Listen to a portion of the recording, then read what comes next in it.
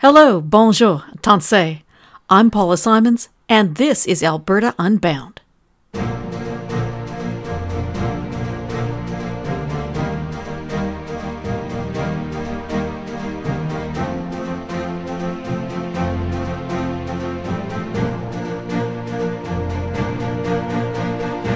Darren Hagen is a man of many talents.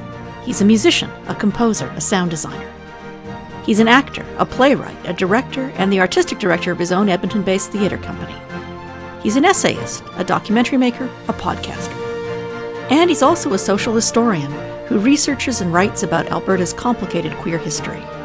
It's a long journey for a kid who grew up in a trailer court outside of Rocky Mountain House and who got his start as drag queen Gloria Hole at Edmonton's legendary Flashback nightclub. As Pride Month draws to a close, I'm proud to welcome to Alberta Unbound our glorious and unsinkable Edmonton queen, the one and only Darren Hagen. Darren Hagen, as some people will know because you have written about it quite a bit, you grew up in Rocky Mountain House, which is a very particular part of Alberta.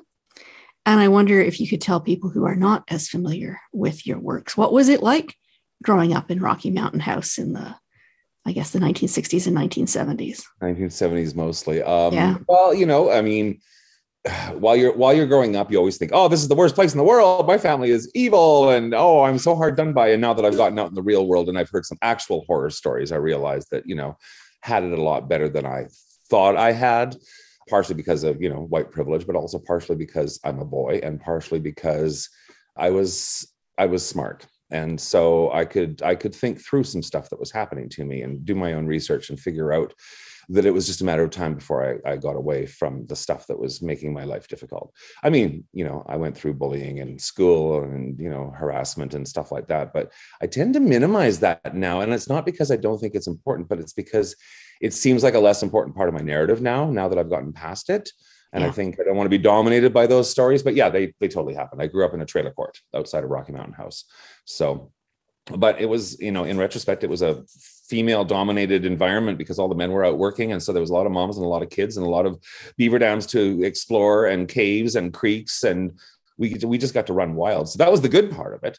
School was a challenge, but I was good in school mostly until things got kind of brutal. And I had music.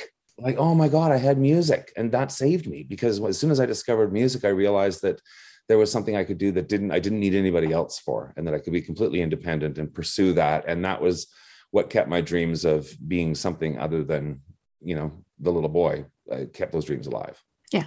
Now, you've written with great affection about the culture of the women in the trailer court. Trailer parks are a trope and a shorthand for saying basically poor white trash, I guess. I know there's actually a line in my play Tornado Magnet. There's actually a line that says, we got a word for that out here. Mobile homophobia. That's what people seem to have.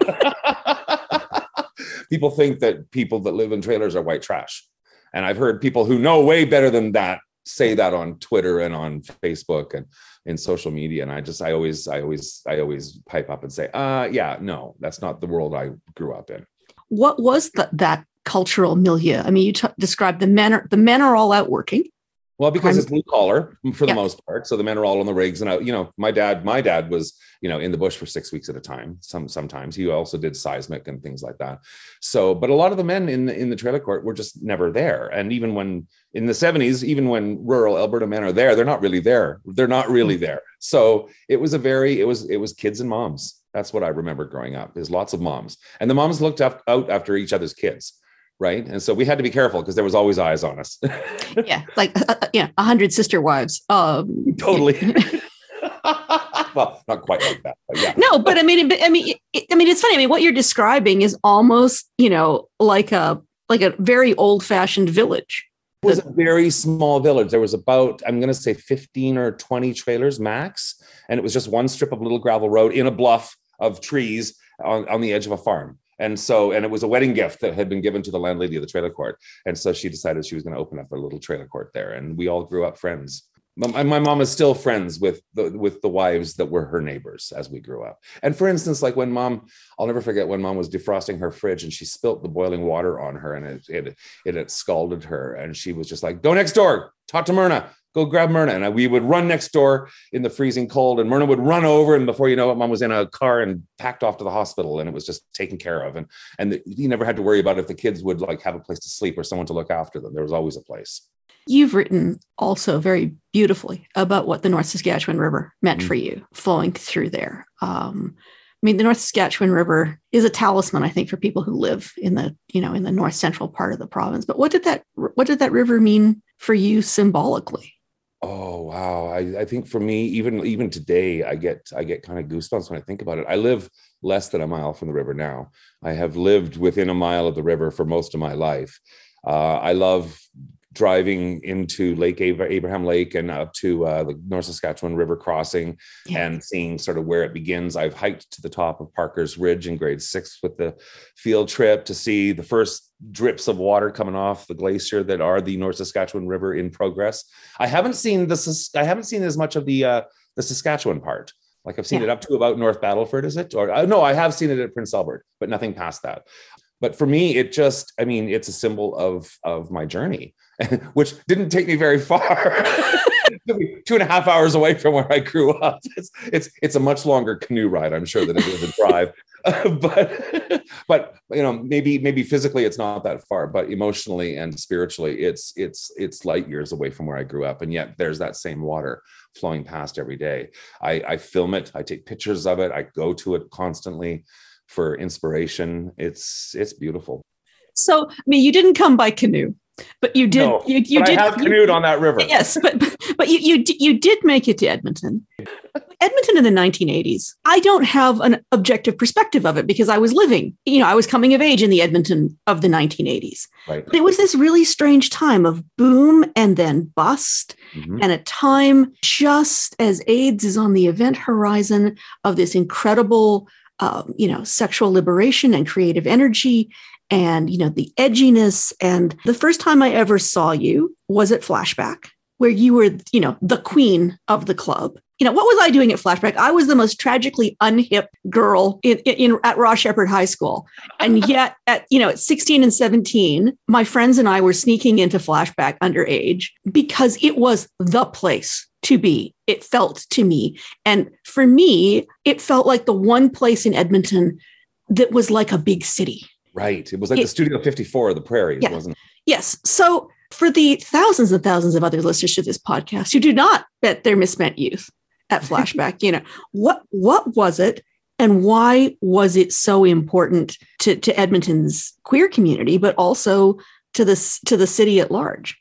Well, when I first stepped in, my life just changed. As soon as I saw it in front of me, I knew that this was the world that I had been looking for, which was just where there were no rules. Literally, there were no rules. I mean, there was enough rules to keep the place from burning down. But other than that, it was kind of just this wild, fun, amazing free-for-all. And when I meant no rules about who you had to be, right? There wasn't the boys are like this, girls are like this. Those rules were just gone. And so suddenly you could explore your own journey. And for me, that was just this pivotal experience. But I think for Edmonton, it was the first. I mean, it was the second bar that opened up in Edmonton. It was the first disco that opened up in Edmonton, but it was also second gay bar and first gay. We had bars here for a really, really long time. It was the second gay bar to open up in Edmonton, and the first gay disco to open up in Edmonton. And when I've interviewed John Reed, the owner, about it, and he said that his mandate or his sort of goal was to create a bar where you could bring your straight friends, where gay people could bring their straight friends. Because up until that time, the only gay bar was gay exclusive. You couldn't take straight people there. You couldn't take straight friends there, even if they were supportive, even if they were allies. So it kind of created this breeding ground for this beautiful sort of new way of thinking, of being around each other, where we weren't in our silos. We could actually coexist peacefully and have a great time and all live in that common freedom, right? And then, of course, it just became this huge runaway success in terms of sort of, the underground. I mean, it broke a lot of rules. It stayed open till 4 a.m. I mean, how many times did I stumble out of there in full drag and the sun was already up full and I had makeup running down my face? Because the sun comes up at 4 a.m. in Edmonton. The sun comes up at 4 a.m. in Edmonton, exactly. Sometimes earlier in June. And of course, then celebrities started to come. Like there's a list in the Edmonton Queen, which is my book about Flashback. There's a list of some of the celebrities that were actually, if they were in town doing a concert and the concert was over and they still wanted to go out, they go, where do you go in this town? And someone would go, well, you got to go to Flashback. And so we would get a call at Flashback and suddenly there'd be Wayne Gretzky and Vicky Moss, or the Nylons, or Long John Baldry, or Sarah McLachlan, or Sylvester, there's just this huge list of celebrities that made their way through there at different points in their career. And so it was also a place where a nobody could become a somebody. And I think that's what it did for me and for many, many, many people that I know that sort of thrived in that environment, where suddenly there was no rules that said you had to stay who you were. I'll never forget, there was this one girl, probably much like you at 16. She came into the club and we sort of looked at her and she so didn't fit in. She was wearing like a little cowboy shirt and little granny glasses. And she had that long hair, like most of the girls I knew in high school that hadn't quite learned how to be, fashionable yet. Right. And I remember watching her and she was just having the time of her life, but she didn't fit in. And I watched her change in front of me. And it wasn't just a physical change, although that was there too, but this spiritual change that occurred in her over the next year. And a year later, you wouldn't have even recognized her as the same person, because suddenly she was daring and charismatic and brave and courageous and, screw the world, I'm going to be this person now.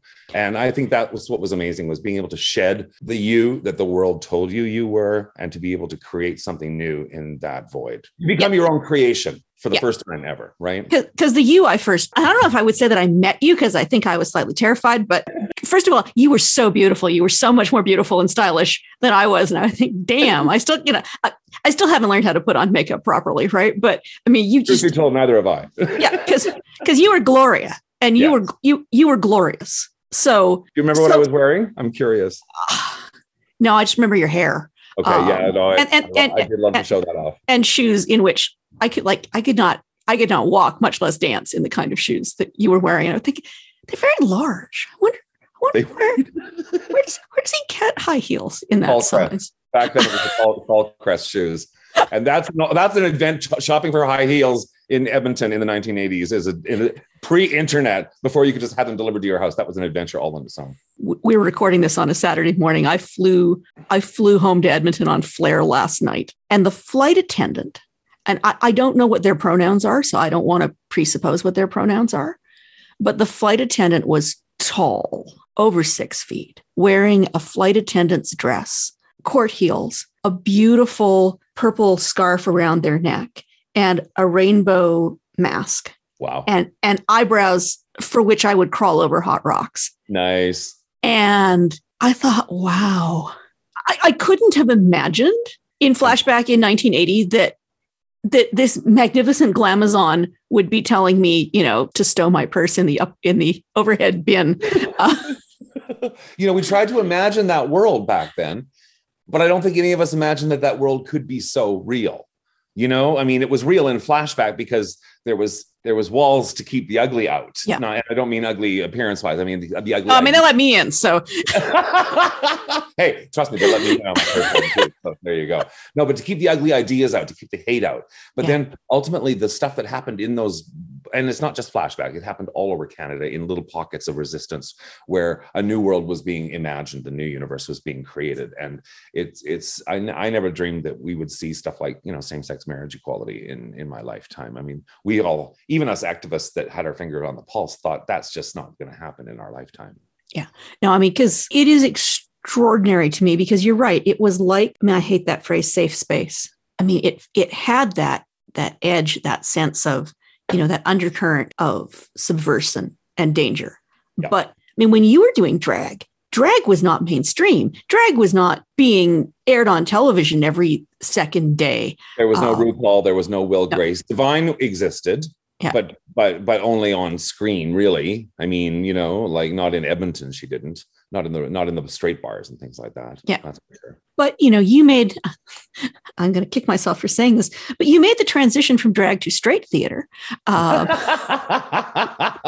Yeah, I'm wondering what you mean by that. Actually, well, at the beginning there was all this legitimate theater versus sort of underground theater. Yeah. You were doing a very theatrical musical theater kind of presentation. Yeah, you are now an established playwright, composer, memoirist, director. To what extent do you think your legit theater career would have been possible without the drag as the foundation? Oh, I don't think it would have been possible. It sounds so weird because I came at it from such an unusual angle. I didn't go to theater school. I never studied anything. Like the only artistic training I have is grade 6 piano conservatory, and you know, several accordions under my belt. I've never studied acting. I've never studied writing. Drag taught me everything. And here's what it taught me, because without drag, I wouldn't have known how to step outside the world and look at it objectively. That's what drag taught me to do. Because as soon as you step into drag, your world changes, your universe changes. You pull out of the game of society and you are no longer a member. They don't want you in. And even if you go back in, there's no reward for you if you play the game their way. So what drag does is it forces you to be an outsider, just by its nature, or at least it did back then. Less so now, maybe, I'm not sure. And I'm not qualified to say that because I'm not starting off today. But back then it was a conscious decision that you had to make, and it had lifelong implications. And I'm still living those implications now, the way I sort of see it. I mean, I did drag hardcore for about, 10 or 15 years before I started sort of moving into other directions, even though drag followed me along all that time. But I've never run out of stuff to write about because of drag. It taught me to look at the whole world of gender with a critical eye. Once you step out of the world of the binary, you no longer accept things for what they have been presented to you as. And that's another part of that whole flashback reinvention, that place where you can actually create your own identity and your own reality without interference and without messaging from everybody else around the universe. So in addition to your work as playwright, composer, director, artistic director, I guess I should also say, because you have, queer historian too. And that's where I was going, queer historian.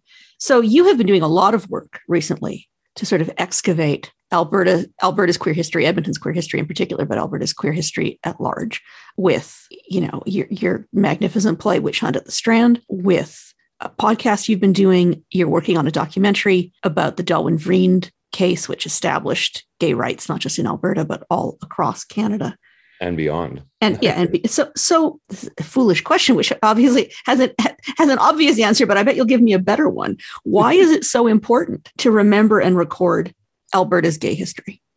Well, interestingly enough, my very first writing experience was in fact inspired and created because of the AIDS epidemic, which I lived through and survived. And when I got to the other end, I remember I started writing eulogies for funerals of drag queens that had passed away, friends of mine that I had lived through the 80s with. And I'll never forget, there was one summer where there was, this number changes. Every interview, you're going to find me say a different number. But I seem to remember there was about 10 funerals in one summer. And this was actually in the sort of the early 90s, like 93, 94. And so I was often asked to write a eulogy or a short little essay or something. And so I would just share a memory. And these stories were so well received. And I'll never forget reading one at Loud and Queer once. And Christy Harcourt came out to me and said, She's my cousin, you know.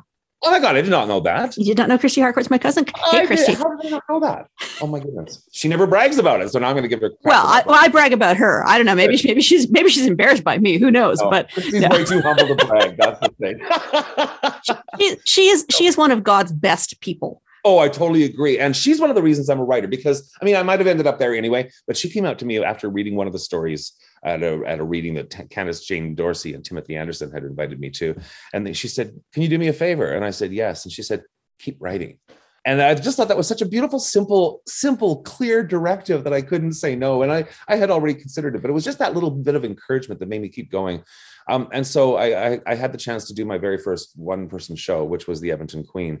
And so my very first writing project was actually about queer history, although that's not what I thought at the time. It didn't feel like that because I was still living through it. But Candace Jane Dorsey saw the show and said, "Do you have more stuff like that?" And I said, "Lots." And she said, "Let's talk about a book." And so without really meaning to, I became a queer history author and a queer history writer, as well as a memoirist. And then over the years, it just is that I just find it so fascinating that there's all these stories that never got told. And so before I officially started calling myself a queer historian, I was still doing queer history work. I did a play called Pile Driver, which is about Killer Carl Kramer, who was a bouncer at Flashback, who was also a Stampede wrestler who died of AIDS. And we ended up, my partner and I, Kevin, ended up with all of his archives. And so that inspired that play. I wrote a play called The Neo-Nazis, Hitler's Kick Line, which is about a bunch of SS elite guards in Hitler's Germany who were forced to do drag for a Nazi propaganda musical. These stories exist. I'm not making them up. All I'm doing is taking advantage of the fact that nobody else has told them before. And so when I actually started to sort of go down the road of actual sort of Edmonton queer history, it started actually with the university calling me up and saying, do you want to do a queer history tour? And it was 2 carloads of lesbians and me on a cell phone. And we sort of drove around and there was nothing to show. And that's when I realized there's got to be more. My husband filled me in on some places where bars used to be and stuff, but we had Pisces and the bars and some cruising grounds, and that was about it. And then the next year they actually rented me a bus, and it got bigger and bigger and bigger. And people on the bus started throwing in their 2 bits. And before you knew it, about 8 years later, we had 200 points of interest in downtown alone. Then we started a South Side tour. And before you knew it, that was 2.5 hours long. And it's just been this cumulative, like, just keep peeling away layers, and there's more and there's more. And you realize that we're not just writing queer history, we're rewriting Alberta's history and Edmonton's history, because it was a part of that story all along, right? Like when the Oilers rally was happening on Jasper Avenue and, Oilers fans were freaking out and causing mayhem and being on camera, that was the same day that the Mr. Ms. Flashback party was in a limousine, and they got stuck in the middle of that, and a whole bunch of drag queens had to get out of a limousine and make their way through the Oilers rally to get to the bar that night for the pageant. So these histories were all happening at the same time. It's just that the media wouldn't report them. Or when the media did report them, it was in the most salacious, negative possible terms. Yeah. So, I mean, it's an interesting thing. I spoke to Cadence Weapon just a couple of episodes ago, and we talked about the fact that so often, Black history, Black culture in North America is always seen through an American lens or through a big city lens. And so I wanted to ask you the same kind of question about Alberta queer culture. Is there something particular and grounded in the Alberta experience that makes queer culture here different? I mean, so much of it is global. So much of it is, American in particular, but, British, French, what have you. Right. I mean, it's sort of an international fraternity and sorority. But is there something about Alberta's queer culture that is uniquely Albertan? Absolutely. One of them being that our provincial government has spent its entire existence fighting our equality. That creates a distinct society in Alberta. So, and it always upsets me whenever I see, queer history of Canada. Let's talk about Toronto, Montreal, and Vancouver and ignore everybody else. It's like, well, what about the prairie queers? Like, there's lots of us here. Calgary and Edmonton are the 4th and 5th biggest cities in the country, but we never get mentioned in that file. But interestingly enough, the rest of Canadian queer society owes Alberta a nod of recognition. They owe us a favor. Frankly, they owe us a big one, because it's Alberta fighting for our rights that has eventually changed the laws in Canada a lot of the time. So a few notable people who have Alberta connections, one of them being Ted North, who's actually grew up in the Fraser Valley and was an activist in Vancouver, who eventually made association with Pierre Trudeau and helped move Bill C-150 along in 1969, which was the partial decriminalization of homosexuality. That actually, Ted North was born in Cooking Lake while his parents were on vacation, and he ended up, him and his twin went to the Misericordia Hospital in Edmonton, where his twin actually passed away. So there's an Edmonton connection to the biggest sort of upheaval of gay rights in Canada. George Everett Clippert, who was the last man ever jailed for homosexuality in Canada, which inspired Bill C-150 in 1969, was a Calgarian who ended up passing away in Edmonton. I didn't know that. There's another Edmonton, I'm not going to be able to remember his name, but there's another activist who was born in Edmonton who ended up moving to the States and becoming a big American activist in the queer community in the 1950s. And then, of course, there's the Delwyn Vreen case. Yes, so without the Alberta government pushing back against the Vreen decision, we never would have actually had we might not have had that Supreme Court decision that actually said that you need to read queer rights into all of the equality stuff. So I would say that the rest of Canada probably, they don't realize it, but they owe us, a huge debt of gratitude for fighting that fight. I would say that the story of the Alberta queer community is the most important one in Canada, because we didn't just have it handed to us. Whatever we have, we had to fight for all the way. Yeah. Now, and we are still fighting for it all the way. So, I mean, what do you think Alberta's queer community, how has it changed Alberta culture? Oh, well, I think homophobia is often easy to hide. And the Alberta government is not that smart. It's not smart enough to hide their homophobia. And so I think that has actually changed Alberta's culture, because it makes, when it's so obvious that you do have to fight against it. Like, a lot of this stuff probably could have bubbled under the surface untouched for decades if they had just kind of played it cool and kind of given people a little bit of rights at a time, and everybody would have shut up. Good little queer people, just stay quiet and we won't bug you. But in fact, they had to go so hardcore against our human rights and our equality that the fight became very visible and very loud and very noticeable. And I think that when you see that battle happening in front of you, and social media shows us this, when you finally see the truth of what's going on around you, you're more likely to actually be affected by it, and maybe even to take action against it, or to have a definite opinion and stand up against it. Yeah, because, there is this stereotype about Albertans. It's the sort of the received mythos is that this is a manly man place. Yeah, and it's interesting because I don't know, there's an equal and opposite reaction to stuff like that. When the pendulum swings so far into the sort of the toxic masculinity pool to sort of reinforce that image, what's going to happen is that on the other end of that extreme is that queer activists are going to spring up and start to do radical work, like Ronnie Burkett and Katie Lang and Brad Fraser and Attila Richard Lukash and people like that. And I think that it could very well be that the harder that Alberta fought against queer rights, the more inevitable this battle would become. This has been the most delightful conversation. The whole premise of this podcast has been sort of, to interrogate from different perspectives that sense of Alberta identity and who gets to tell Alberta's stories. And I think it is so important that, that you are telling Alberta's stories, that you are telling Albertans stories they need to hear about their own province, making them see their province's history through fresh eyes. But I also, in this podcast, I'm hoping that lots of Albertans are listening. I'm also hoping that lots of people outside of Alberta are listening to understand that we are not the one-dimensional false front stereotype that people see us as. Exactly. I have a theory or another theory. There's a line that I've been saying for a long time when people say, why didn't you move to a more queer-friendly province? And I said, I'm a product of this province. This province created me. And so this province is just going to have to deal with me. Alberta deserves me. And that is the most perfect place ever to end an interview. Darren Hagen, thank you. Thank you so much. Happy Pride Month, and thank you for being one of our top 100 Albertans. It's great to see you and to chat with you and have coffee with you. And that was my conversation with Darren Hagen, a perfect capstone for Pride 2022. Alberta Unbound is produced and edited by Caitlin Cummings and written and presented by me, Alberta Independent Senator Paula Simons. If you've enjoyed this episode, please like and subscribe and leave us a review if you're thus inspired.